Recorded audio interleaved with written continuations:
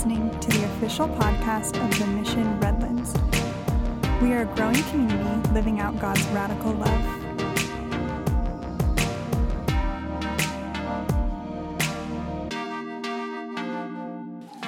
Well, good morning. It's great to be with you here today. It's interesting, we're continuing our study of the book of John. We're going to be in John chapter 16 today.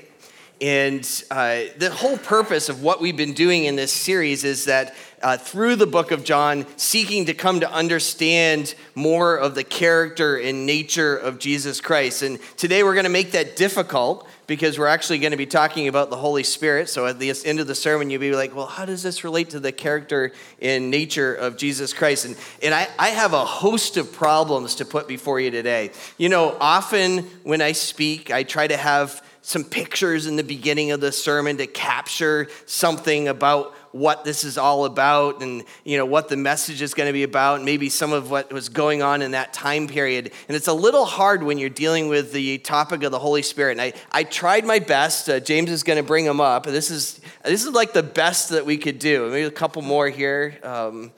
Yes, there we go. It's another image that supposedly I think is supposed to conjure up the idea. Oh, and that. It's very difficult to find imagery that's appropriate for understanding of the Holy Spirit. I think I said I had many challenges. Another challenge with this as well is that my dad's here today, and this is what he does. That's right. This is what he did for a living, so I feel a little nervous. So before we left, maybe about 5 minutes before we left, my mom says to me, "Are you nervous at all about speaking in front of your dad today?" I said, "Yes, honestly, I am." So a few minutes later, Dad gave me some really helpful advice. He says to me, you know, the good thing about the Word of God is he promises us that it will be effective regardless of the character of the person sharing. I said, "Hey, wait a second here. I don't know about that." So you're in for a treat, I guess, today, because his word will be effective, and that's good. I did want to share with you, though, as we start, just in case you're in like a deep discussion over dinner or you're in a big trivia battle someday, there's actually a term for what we're going to talk about today. So in the field of theology, the study of the Holy Spirit is called pneumatology, and James is going to bring that up as well. So remember that. You might need it someday in some trivia battle that you're in. We're going to be looking at John chapter 16. If you want to turn in your Bibles to it, we're going to be looking at John chapter 16, and I'm going to read for us the first 15 verses of that chapter. John chapter 16, beginning in verse 1. "I have said all these things to you to keep you from falling away. They will put you out of the synagogues. Indeed, the hour is coming when whoever kills you will think he is offering service to God. And they will do these things because they have not known the Father nor me. But I have said these things to you that when their hour comes, you may remember that I told them to you.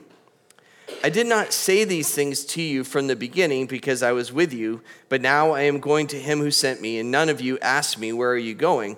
But because I have said these things to you, sorrow has filled your heart. Nevertheless, I tell you the truth. It is to your advantage that I go away. For if I do not go away, the Helper will not come to you. But if I go, I will send him to you, and when he comes, he will convict the world concerning sin and righteousness and judgment. Concerning sin, because they do not believe in me. Concerning righteousness, because I go to the Father, and you will see me no longer. Concerning judgment, because the ruler of this world is judged. I still have many things to say to you, but you cannot bear them now. When the Spirit of truth comes, he will guide you into all the truth, for he will not speak on his own authority, but whatever he hears, he will speak, and he will declare it to you the things that are to come. He will glorify me, for he will take what is mine and declare it to you. All that the Father has is mine. Therefore, I said that he will take what is mine and declare it to you." Let's pray. God, as we delve into your word now, I just would ask that you'd make it come alive. May the words that I share be the words that you want me to share. Lord, I just would ask that this understanding of your word would just come alive for each one of us, Lord, that we would understand what you'd have for us in this message. We ask this in Christ's name. Amen. So we've talked a little bit about this passage over the last few weeks, and it's a whole section of sermons and messages that Christ has. He knows that he's destined for the cross in the near future. He knows that he will be departing and leaving and not being with the disciples anymore, and he has a number of last sermons and last messages that he wants to give them, and they're very aware of it as well. There's a certain sadness to them because they recognize, hey, Christ is no longer going to be with us in the same way that he has. And we sort of see that in verse 1, and I'm going to go through this passage basically verse by verse, and we're going to be looking at a series of truths in it. It says in verse 1, I have said all these things to you to keep you from falling away. So Christ is referring back to what's been said in chapters 14 and chapter 15 and saying, hey, I want you to keep these things in mind so that you don't fall away. I'm trying to encourage you in your walk with God. And the idea of falling away is this recognition that some people will look like they've accepted Christ as Savior, they'll look like they're in relationship with him, and then when tough stuff happens, when difficult things come in their life, there's a tendency to fall away, to walk away from this potential relationship with God. And it really reflects back, you might remember in the parable of the sower and the seed. There was certain seed, the certain message of the gospel that falls onto soil that was shallow soil, and the seed springs up. It produces, instantly begins to grow, but then the sun beats down on it and it withers and dies. And that's the same sense of falling away that's referred to in this passage. God's design, God's desire for us is that we develop deep roots, and that those deep roots allow us to sustain our faith in God when we go through the difficult circumstances in life. In verse 2, he says this, he describes two of the tough things that are going to happen to them. He says, they will put you out of the synagogues. Indeed, the hour is coming when whoever kills you will think he is offering service to God. These are tough things. These are things that in some ways we don't experience even in our 21st century world, right? And I think particularly the first one, this idea of being put out of the synagogue, we don't even understand it in our world today. So for the Jewish people of that time period, wherever they were, and many of them were scattered throughout the Roman Empire, in their communities, there would have been a synagogue. And this was the place that they came to worship God, to hear the reading of the law, to congregate together as people that shared the same ethnicity and the same religion. So it very much was the center of their cultural existence, their religious existence, their social fabric of their lives. And so when Christ says this to them, you can almost picture their horror at this idea of their fate. All of a sudden, they're like, what? That's horrible, because it was this idea of being excommunicated, of being of being made less than the rest of the people that would have shared the same background and experience that they had. This would have seemed like the ultimate form of punishment. And then Christ goes on to say something even worse. The hour is coming when whoever kills you will think that they are offering service to God. This idea that there was a time coming where Christians would be persecuted, would be killed, and the people doing it would think they were doing the right thing for God. And what's interesting about this actually happens in the book of Acts. I don't know if you remember the story of Paul. Before he becomes a believer in God through the believer in Christ's work to allow him to have a relationship with God, he actually is a very zealous Jewish individual, and he believed that his service to God was to persecute and even kill Christians. So within their lifetime, the disciples were going to experience the fulfillment of what Christ has said here. And then Jesus in this passage goes on, and verses 3 to 6 are sort of a transition to where he's going to get into introducing the Holy Spirit to the disciples.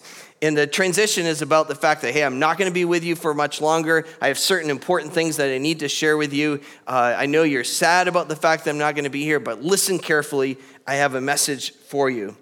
And that message really begins in verse 7. And today I want to look at three things. I want to look at the coming of the Holy Spirit, the role or function of the Holy Spirit, and the guidance of the Holy Spirit. We're going to see first the coming of the Holy Spirit, and we see this in verse 7 where he says, Nevertheless, I tell you the truth, it is to your advantage that I go away, for if I do not go away, the helper will not come to you. The helper is a term that's being used as a name or a term for the Holy Spirit. If you're using the NIV, I think it says the advocate. So that's a description of the Holy Spirit. There's two things I want us to see from this. First of all is this idea, it says that he needs to go away in order for the Holy Spirit to come.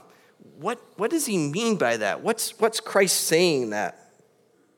What he's saying in that is that he needs to go away, that he needs to fulfill his mission. He needs to complete the work that God had for him in order for the Holy Spirit to come. And to understand that, you need to understand that in the Old Testament, the way the Holy Spirit came on people only for short periods of time, for a specific activity, for it to deal with a certain set of circumstances in life. But that's going to change. In our modern world, when we accept Christ as Savior, God's Holy Spirit comes and resides in us. But that's only possible because Jesus Christ has completed his work on the cross. He's been resurrected, he's been risen, and he's returned to God the Father. So what Christ is saying in this passage, I need to do all of that so that you can experience God's Spirit in a way that's never been experienced before and have God, through the Holy Spirit, reside in you. And he goes on and he says in this passage, and he calls him the helper or the advocate. And any of you that are in grow groups in our church, you may remember, I think it's the last, for most, or at least for our group, it was this last message was on the whole topic of the Holy Spirit. And it defined the word advocate as someone who comes alongside. The helper is somebody that comes alongside, helps, assists, helps make sense of, interprets for us, guides us. All of these kinds of function are part of what it means in that word. And they had this great picture in the Alpha series, and I want to just share the story with you that they shared there. For those of you that heard it before, I apologize, but it's just a great picture. There's a story of a gentleman who's flying in a small plane with a pilot, and in the middle of that flight, the pilot dies. And the man gets on the radio and he says, "Mayday, mayday, the pilot's died. I do not know how to fly this plane. I am going to die. Is there anybody that can help me? Is there anybody that can assist me?" And a voice comes on the radio, and it was a pilot who was a training pilot, and he radios in. He said, "Hey, we got this. We're going to take care of you. I'm right here. I'm right next to you." And he begins to describe to this man who doesn't know how to fly, how to slow the plane down, how to line it up on the runway. And he keeps giving encouraging words to him. And then he's able to guide this man who doesn't know how to fly the plane, guide that plane into a gentle landing, and he comes and he lands as well. And that pilot, that training pilot who came alongside, that's like the work of the Holy Spirit in our lives. He comes alongside, he guides, he instructs, he comforts, he encourages, and he can be trusted. He's just like that pilot. He brings us to safety. So that's the coming of the Holy Spirit. Let's look now at the role of the Holy Spirit, and we see this in verses 8 through 11. It says there, "And when he comes, he will convict the world concerning sin and righteousness and judgment." So there's three things that the Holy Spirit it does. He convicts the world regarding sin, he convicts the world regarding righteousness, and he convicts the world regarding judgment. Let's start by in this section, start by understanding what does this word convict mean. I think if you think about it, there are sort of two definitions to it. And one of those is sort of a legal term, right? You've been charged with a crime, you have to go to court, there's a whole trial that plays out, and the judge at the end of that time period says that you're guilty. And that when we think of that, you've been convicted of whatever this crime is. But there's a second definition of the word convict, and that might relate to more of a relational situation. You're in a conversation with a friend, and you're thinking about doing such and such an activity, and they work on persuading you or convincing you that it's a bad idea. And you realize that you've been convicted that you shouldn't do this, that you should do this instead. That second definition of convicting, this idea of being convincing, I think is more appropriate to what we see in this particular passage. So thinking of that definition of convincing, of convicting, of this idea of convincing or arguing for or making a case for, let's take a look at the three things that Christ describes as being roles for the Holy Spirit. It It says first that he convicts the world regarding sin. So thinking about this first as believers, so when we accept Christ as Savior, God's Holy Spirit comes and resides in us. And you can think about any of you that are believers, that are followers of God, may have experienced this. You are tempted to do something, and you know it's something that you shouldn't do because inside you there's a little voice that's saying, hey, I don't think this is a really good idea. In fact, this is a really bad idea. In fact, you know that this is wrong. That small voice inside you, that's the Holy Spirit working in you to convict you, to convince you that what you're doing is wrong. But I think there's more than that to this passage because it's speaking specifically about the world. And the reality is that it's only through the work of the Holy Spirit that someone who is not a follower of Christ recognizes their sin or their need for a Savior. Human nature is about self-justification. We have an almost infinite capacity to self-justify, to think, hey, I'm okay, right?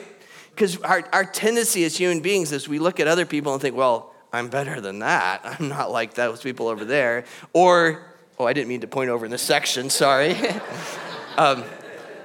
But even more than that too, like there's this tendency to look ourselves with God and think, well, really my good deeds are going to outweigh my bad deeds. I'm okay with the big guy, right? I'm okay with God. And the reality is that's not what we see in God's word. God's made it clear in his word that every one of us fails to live up to his high standards. He has a perfect standard, and the best that we can do as human beings still leaves a gap that we can't fulfill in any kind of way. God says in Romans 3:23 that all have sinned and come short of the glory of God. That's who we are. That's what our status. And it's only through the work of the Holy Spirit that we as human beings come to understand that. So when it says that the Holy Spirit's role is to convict the world of sin, that's what it's doing. It's helping us understand our status is not measuring up to God's standard. We see this more in verse 9. Where it gives a specific example. It says, concerning sin, because they do not believe in me.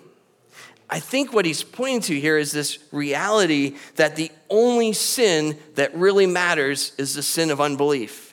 Every other sin that we do is just evidence for the fact that we're broken, fallen, lost individuals. It's the one sin that really matters, the one that helps fill this gap with God, is the fact that if I believe in God, I've done what he wanted me to do. When I fail to believe in God, that's where I fail to believe in the work of Christ. That's the ultimate sin that matters. So what Christ is pointing to here is the fact that it's through the work of the Holy Spirit that we recognize the fact that the sin of unbelief is a sin that's going to curse us in the future.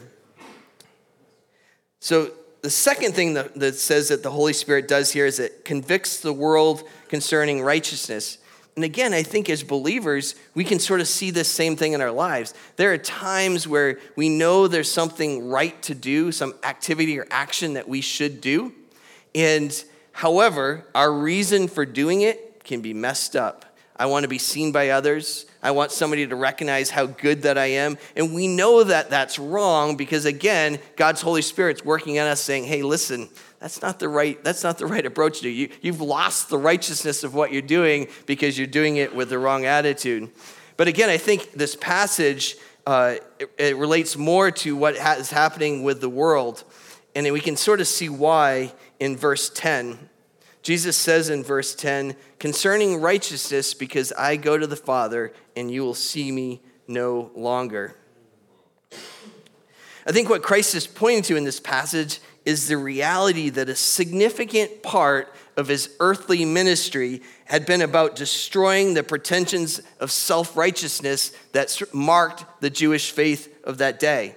So much of what Christ had done had said, you've gotten it all wrong. The relationship with God is not about these things that you're trying to make it be about, following these rules of how many feet you can walk on the Sabbath and what kinds of good deeds you can do on the Sabbath. And you've missed the point. My message to you is the most important thing is to love the Lord your God with all your heart, all your soul, all your mind, and all your strength, to love your neighbor as yourself. And in other places, he goes on and says, love your enemies. And that's what it's really all about. And you've messed it up because all you're doing is following a certain set of rules. And his life had been about showing and demonstrating that, and it had proved to be convicting or convincing to the people around him. And he's saying now that I'm leaving, and now it becomes the role of the Holy Spirit to do that today. He's saying that the Holy Spirit takes on that same function. In our world today, religious and even non-religious people have a belief that they're okay.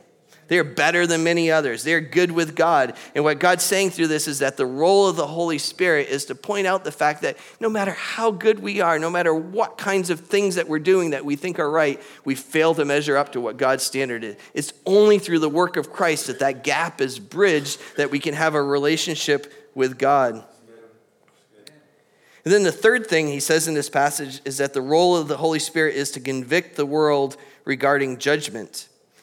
And I look at that and say, what in the world does that mean, right? It says in verse 11, concerning judgment, because the ruler of this world is judged. I think it's only when we recognize that the fate of the world is certain, that God will ultimately hold Satan accountable, that the perceived unfairness of individuals benefiting from doing bad things, of doing evil to get ahead in this world, it's only when we recognize that that's really been taken care of and will be taken care of in the future that we can surrender in fullness to God. In the short term, our friends who are, committing every known sin and looking like they're having a whole lot of fun doing it, it's in the short term, we look at that and think, well, what in the world are we doing this for? Why would I seek to be being obedient to God when this looks like it's a whole lot more fun?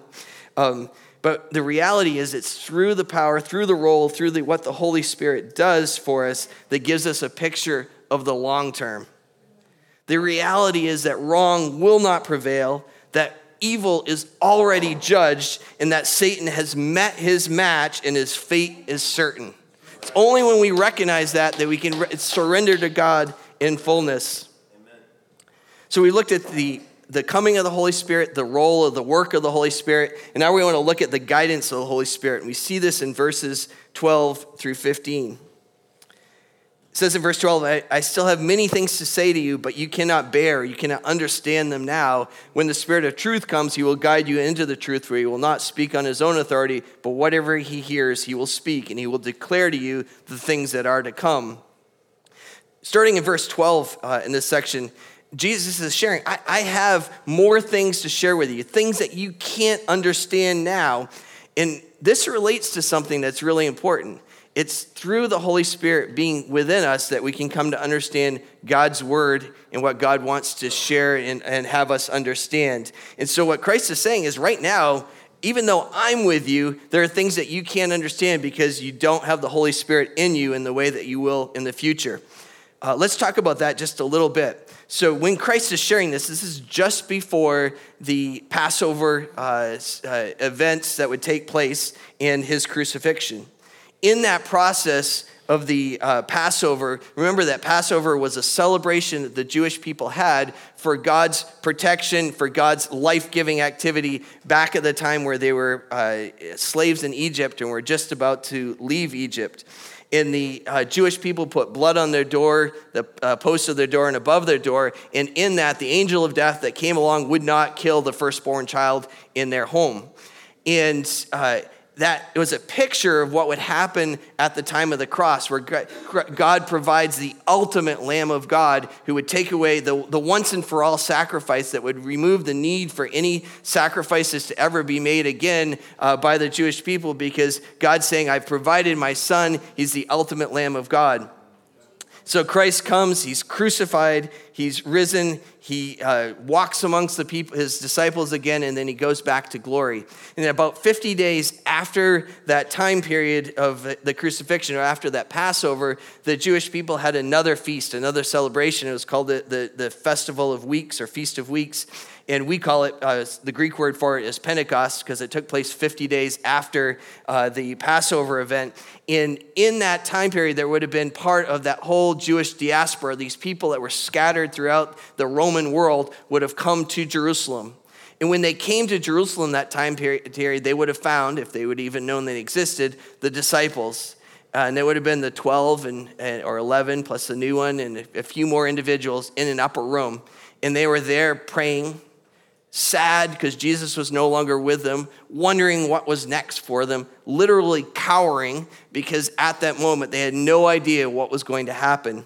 And it was at that moment that God's Holy Spirit shows up in a powerful way, and he's poured out on them. And it's sort of, you see this in Acts chapter 2, and we see this evidence of it because they had little tongues of fire that showed up above their heads. And they began to speak in languages that they did not understand, but were understood by these Jewish members of the diaspora that spoke the languages in their home countries, but were in Jerusalem for this religious festival. And they get a chance to hear the gospel message. And maybe more than anything else in terms of what the Holy Spirit does, is you had these 12 to 25 people that were cowering in an upper room, that were scared to death, were not certain of where they were. And suddenly, because of the power of the Holy Spirit, they're out in the public square sharing the gospel of Christ, sharing the good news of who Jesus Christ is and how a relationship with God could be established. And so you have the fact here of what Christ is saying is that because I'm going away, something different is going to come and be with you that's going to give you this kind of power, and it's going to give you this ability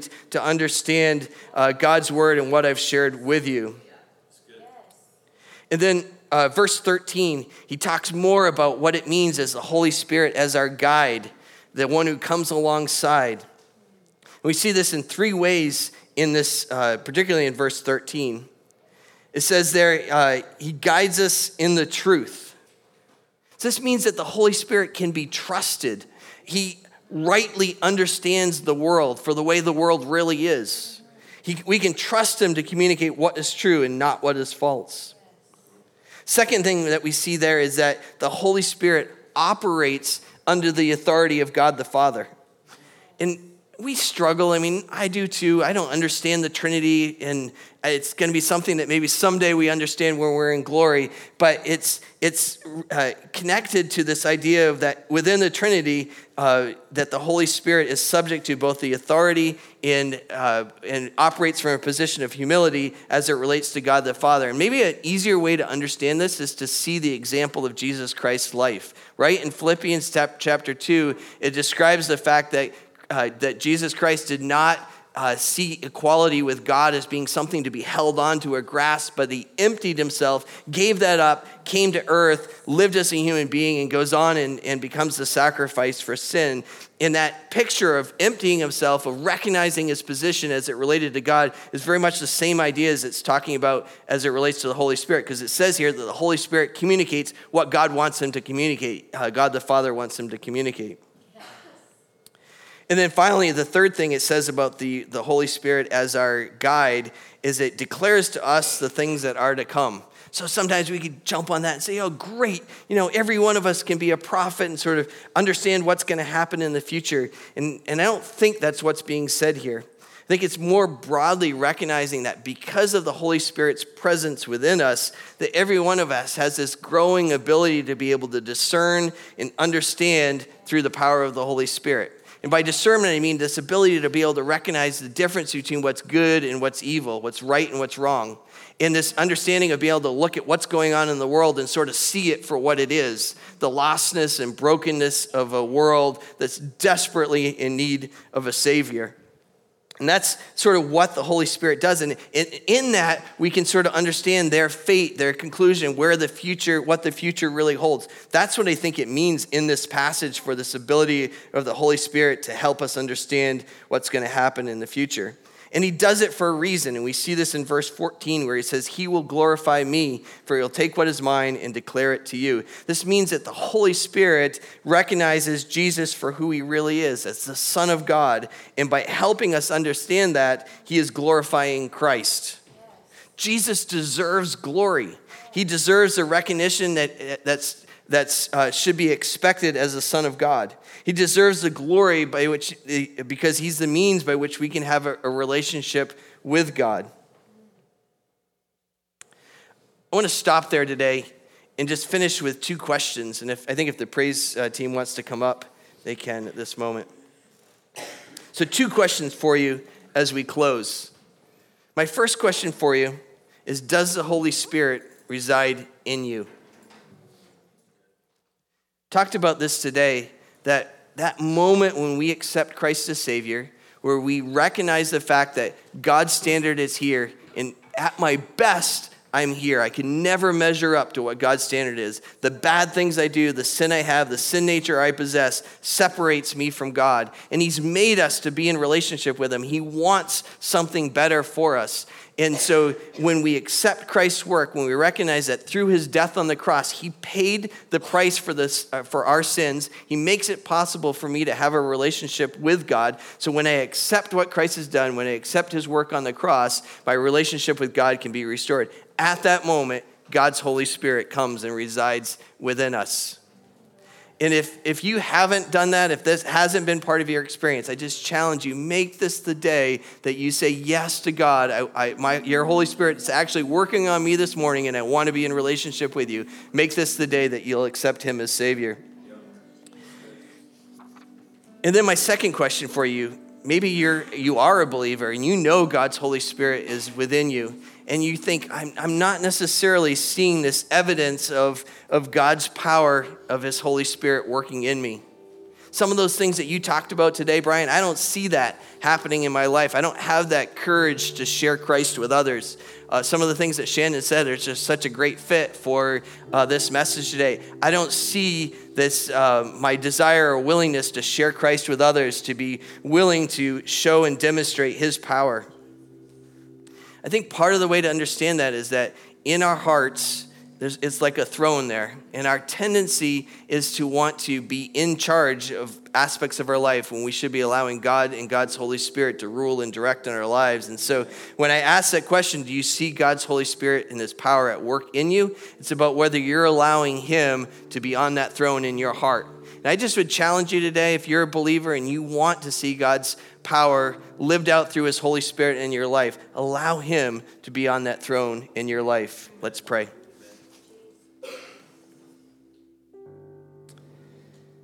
God, we love you. We thank you for your Holy Spirit, Lord. It allows us to understand you, your word. Your Holy Spirit is our advocate. Is the one who comes alongside, who guides, who directs, who comforts. And Lord, I thank you for his presence. And Lord, may each one of us have that experience today by accepting you as Savior and then allowing your Holy Spirit to be in charge in our lives, to be in control. And Lord, as the ushers come now, we'd ask that this offering that we'll take at this moment be used to make a difference for your kingdom here in Redlands through the mission and then around the globe through the missionaries that we support, through the ministries that we support, and through your kingdom work around the world, Lord. God, I just would ask that you'd bless those that give.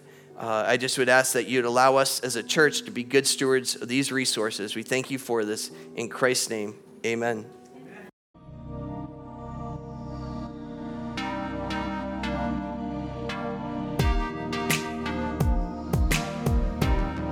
You are listening to the official podcast of The Mission Redlands.